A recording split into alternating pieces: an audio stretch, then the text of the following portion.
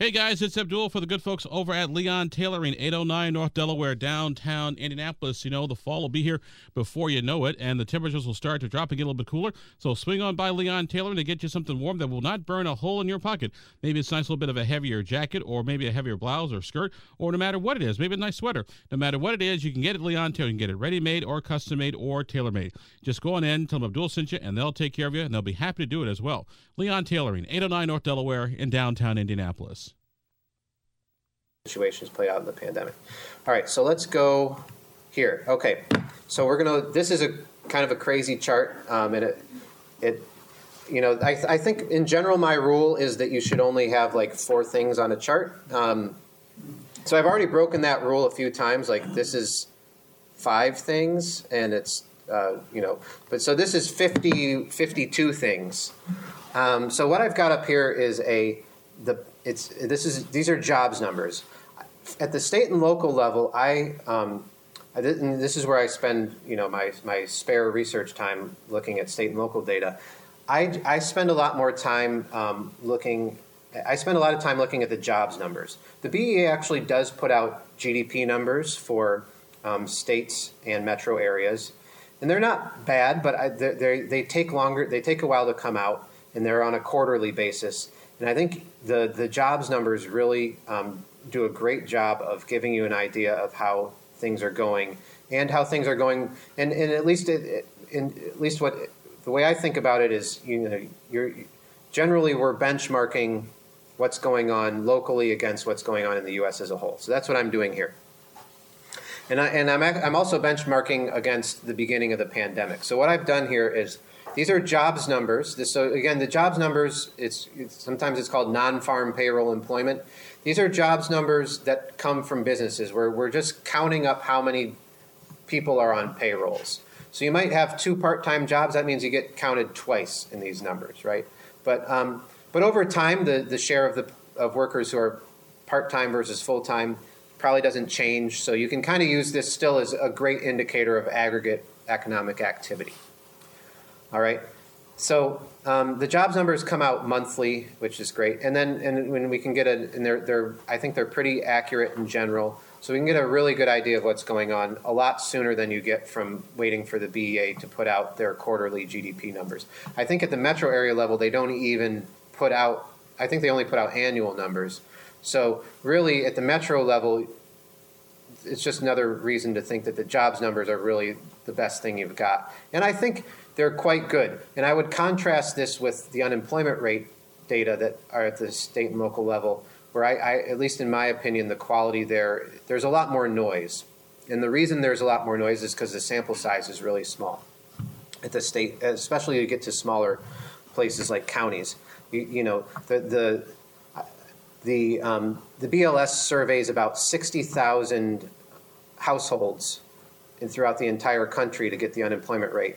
You divide 60,000 into, Grand Rapids. You put it. How many people does that mean there's polling in Grand Rapids, Michigan?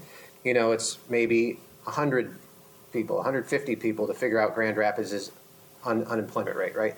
So it's a really small number, and it's not that they're meaningless, but I think it's more like the unemployment rate. If I were going to look at the unemployment rate for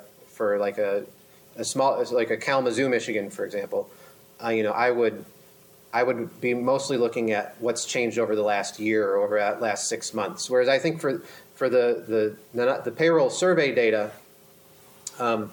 eventually the payroll data actually get benchmarked to the unemployment insurance data, which is the universe of workers, almost universe of workers. So it's very accurate. That takes a year, but they do a survey for the short run. The survey covers about 300,000 businesses or establishments, actually 300,000 establishments throughout the entire U.S. And those establishments are going to touch more than one household, right? They're going to touch multiple households.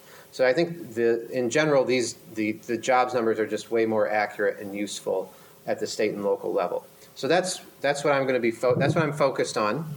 And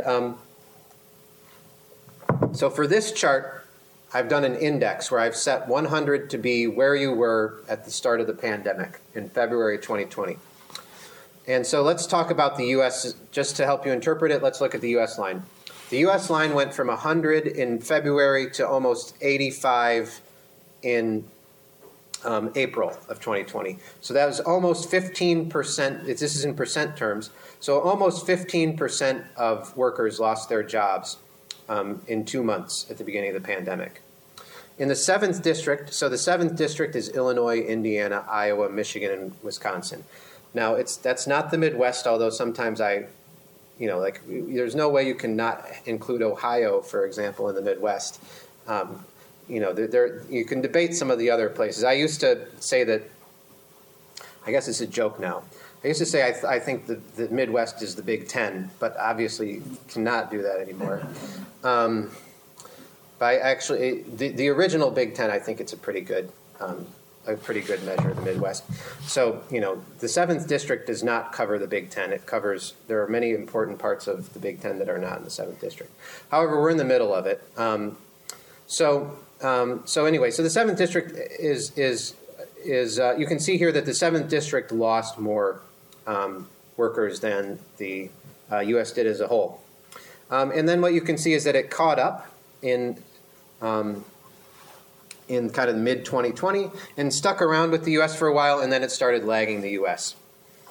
Okay, so then there's a whole range of experiences right here, right? So there's all of these, the gray lines are all 50 states.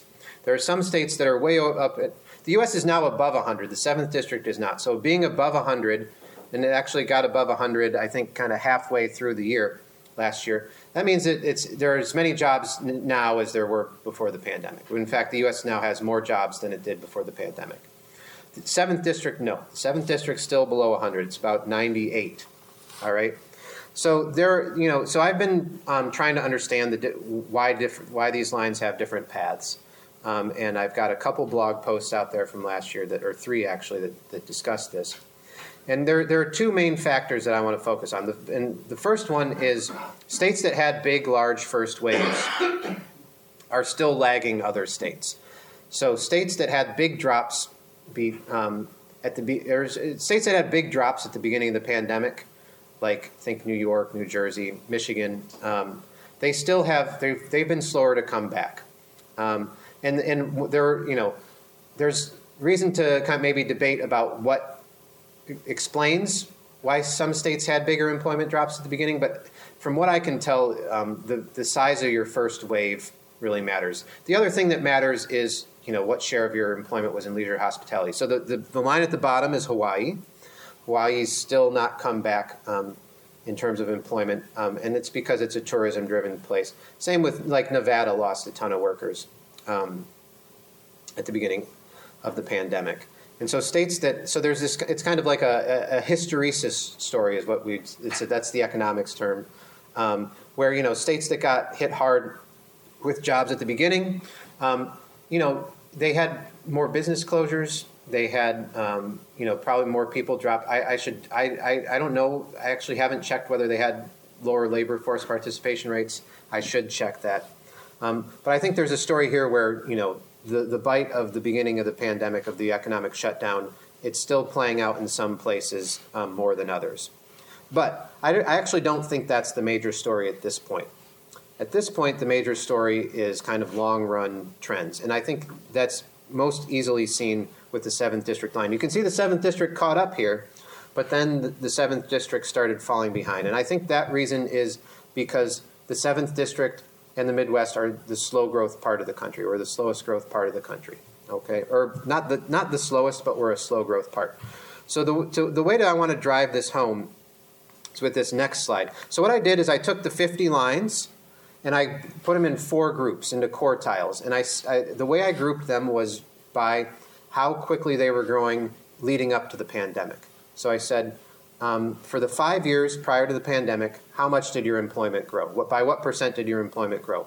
If it grew, if your state ranked in the top 13, you're in the first quartile. If your state ranked in the bottom 13, you're in the 4th quartile. Okay, so let's look at these quartiles now. So this is the same chart, but I've collapsed everything into 4 lines. In the first, let's look at the first quartile. The first quartile's employment has already recovered. Now, again, these are the fastest growth states prior to the pandemic. All right, so think, again, like the ones at the top in the previous chart were Idaho and Utah. They're fast growth states prior to the pandemic. Their population, I think, my theory is that they're growing quickly because they're relatively cheaper than the West Coast. Lots of people, I think, my understanding, are moving from the West Coast to those states, and they're growing quickly. So the pandemic didn't have as big of an effect on their jobs numbers as other places, and then they've resumed their fast growth status. All right, but and then what you can see here is, at this point, the fourth quartile, the slowest growth states are now, again, they have the slowest recovery. In the third quartile states, they have the second slowest recovery. All of the Midwest states, except for Minnesota, are in the third quartile. So Midwest states weren't the slowest growth prior to the pandemic. There were some, like the Dakotas, and which I guess I didn't include I'm not including the Midwest in this case. Places like that where there was the shale oil boom that busted before the pandemic. They were really slow growth in the 5 years leading up to the pandemic. But the Midwest is generally, and has long been, and continues to be, a slow growth place. And that's what we're seeing here too, is that the recovery is taking longer, or is happening slower in the Midwest than other places. All right. Okay. All right. So then let's actually look at the individual states here now. So what I want to do here is I want to try to tell you a story there are other things going on for sure, but I want to try to tell you a story for each state here that's related to these two factors. How big was your initial drop, and then how quickly were you growing prior to the pandemic? So actually, before I do that, let me say, why is the Midwest a slow growth place? There are many reasons, I think, but I think the best reason really is the Rust Belt story. That's still, I think, is still playing out today. So, the Rust Belt story is that we're this manufacturing hub, and we've moved over the last many decades, moved from an industrial economy to a post-industrial economy, where we've seen this huge shift of the consumer basket go from goods to services. At the beginning of, at the beginning of the post-war era, say in the 50s, I don't have this chart, but we were spending. I'm trying to think now. I think it was almost. I shouldn't give you numbers. We were spending a much larger share of our incomes on goods, and by now, at this point, we're spending a much larger share of a much smaller share of our income on goods. And so, what does that mean for places, the parts of the country that are producing goods largely? So the Midwest is just real. Indiana and Wisconsin are the two most concentrated in manufacturing of any state in the country, and Michigan is not far behind. Iowa's farm-driven a little bit more, but they still got a large manufacturing base. And then Illinois also has a lot of manufacturing, especially downstate. Chicago kind of dominates Illinois, but Chicago is kind of like the headquarters for the Midwest. It's got, while it's really specializes in professional and business services, those industries are serving the surrounding manufacturing economy. And so Illinois and Chicago really go with the Midwest, not with other big city states. So I think that's why I think the Midwest is slow growth, and I think that's the story for why all 5 Midwest states are now behind the U.S. in terms of recovery. And so Michigan, for example, why is Michigan's labor force participation rate low? I think there might be a story here that Michigan, because it had such a big drop at the beginning, that's still having a bite now in terms of keeping its labor force participation rate lower than other places. I think that's probably partly why Michigan is at the bottom of this chart here, is that you can see Michigan actually had the biggest drop in employment of, I think it might have been either the biggest or the second biggest at the beginning, and it bounced back really quickly. The reason it dropped was because the auto industry shut down for a few weeks, but it bounced back a lot, but it's still continued to lag other peer states in a sense. And Illinois had a smaller initial drop, but it's slowed. Same with Wisconsin. Also, they had relatively small drops at the beginning, but I think these long-run trends are playing out for it. Same with Iowa. Now, Indiana is an interesting story. I've looked a little bit more into Indiana because it's been kind of baffling. Indiana is a really strong manufacturing state, and so it should be a slower growth place, and it had a bigger drop at the beginning than the U.S. as a whole.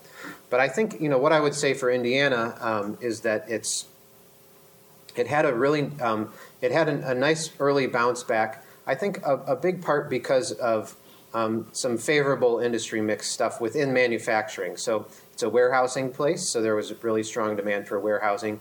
It's also got the Elkhart and the R&V hub there, not R&V, not R&V, RV hub there in Elkhart, where they just had really, really, really strong demand over the course of, say, 2021, where it's not enough to fully explain this number, but it's enough to help explain why Indiana kind of has outperformed other neighboring states.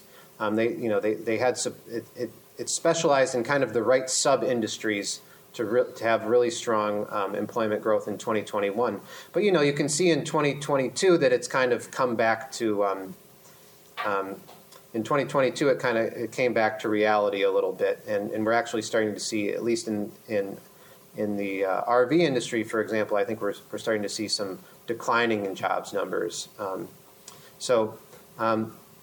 But it's still got a decent lead here. But and I don't think that's a perfect story for Indiana, but it's at least a start. So I think that's all I've got. I can take further questions and answers. Actually, one other thing I want to add. I know that I've gone over, haven't I?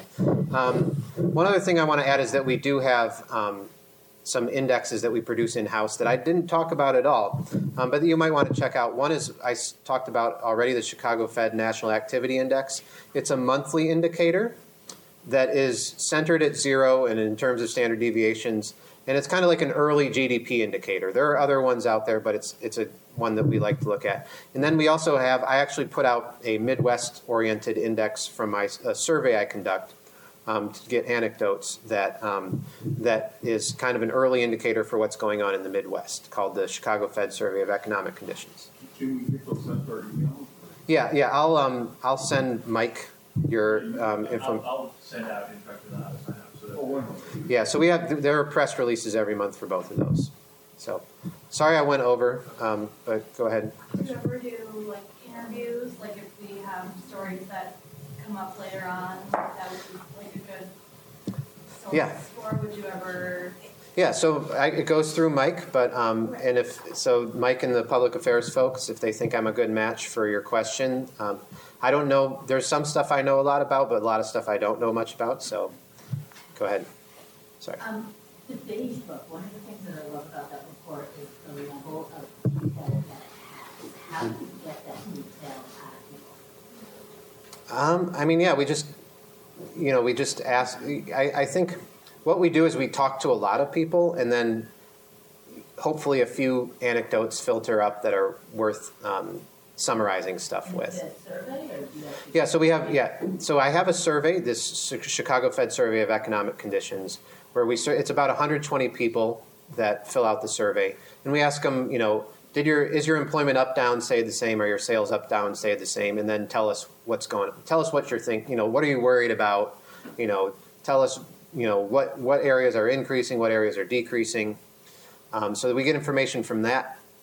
And then we also have roundtables where we feed people lunch, and it's about 10 to 15 people. We run them in all 5 states, and then those folks come in. It's much more kind of a conversational type of thing where they're just telling us what they're seeing, and we can have a back and forth. That's one way to stories. And then we also actually, it used to be the Beige Book was all phone calls, and we do a few of those still.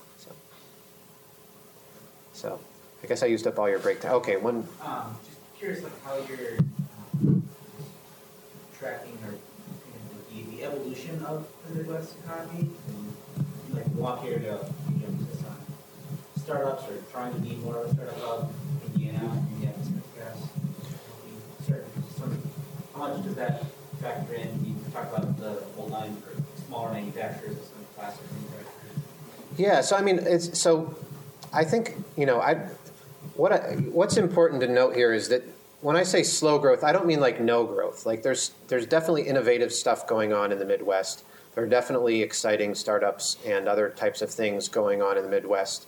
All in all way, and there's going to be all this, electric vehicle stuff that's, I think, is going to have a big impact on the Midwest. And so lots of innovation happening, but so it's not no growth. It's just that the jobs driven the sectors that drive lots of jobs growth, manufacturing is just not that, and it hasn't been for a long time, and it's hard to forecast that it will be.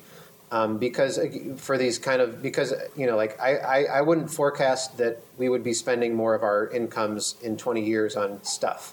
I think we're still going to be spending more of it. We're going to keep going more and more towards services, or maybe not more and more, but at least at the same pace. But it's hard to forecast for a big jobs renaissance in manufacturing. Even if there is a lot of great innovation going on, a lot of the innovation is going on to automate and maybe free up workers for doing more services, right? Is how I would put it. But yeah. So I think all that means that if you're the manufacturing hub of the country, you're just going to be slower growth. And it doesn't mean that it's not a great place to live or a great place to do business. It's just when you're making policy, it's probably wise to be making it taking into account that you're a slow growth area. When you say services, you really talk about healthcare. Well, yeah, so healthcare counts as a service. We're spending more and more on education. We're spending more and more on entertainment and leisure and hospitality. Actually, the one question I have is, we still have leisure and hospitality as a shrinking share of the economy. It's a smaller share of the economy than it was before the pandemic. But before that, it was a rising share. So, is that trend going to continue? It seems reasonable to me that it would. But yeah.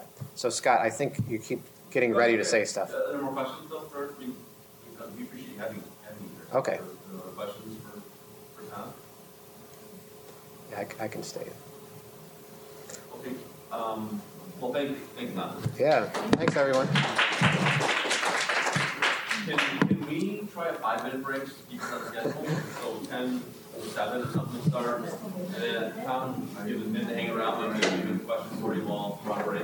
Yeah, sure. Yeah, great.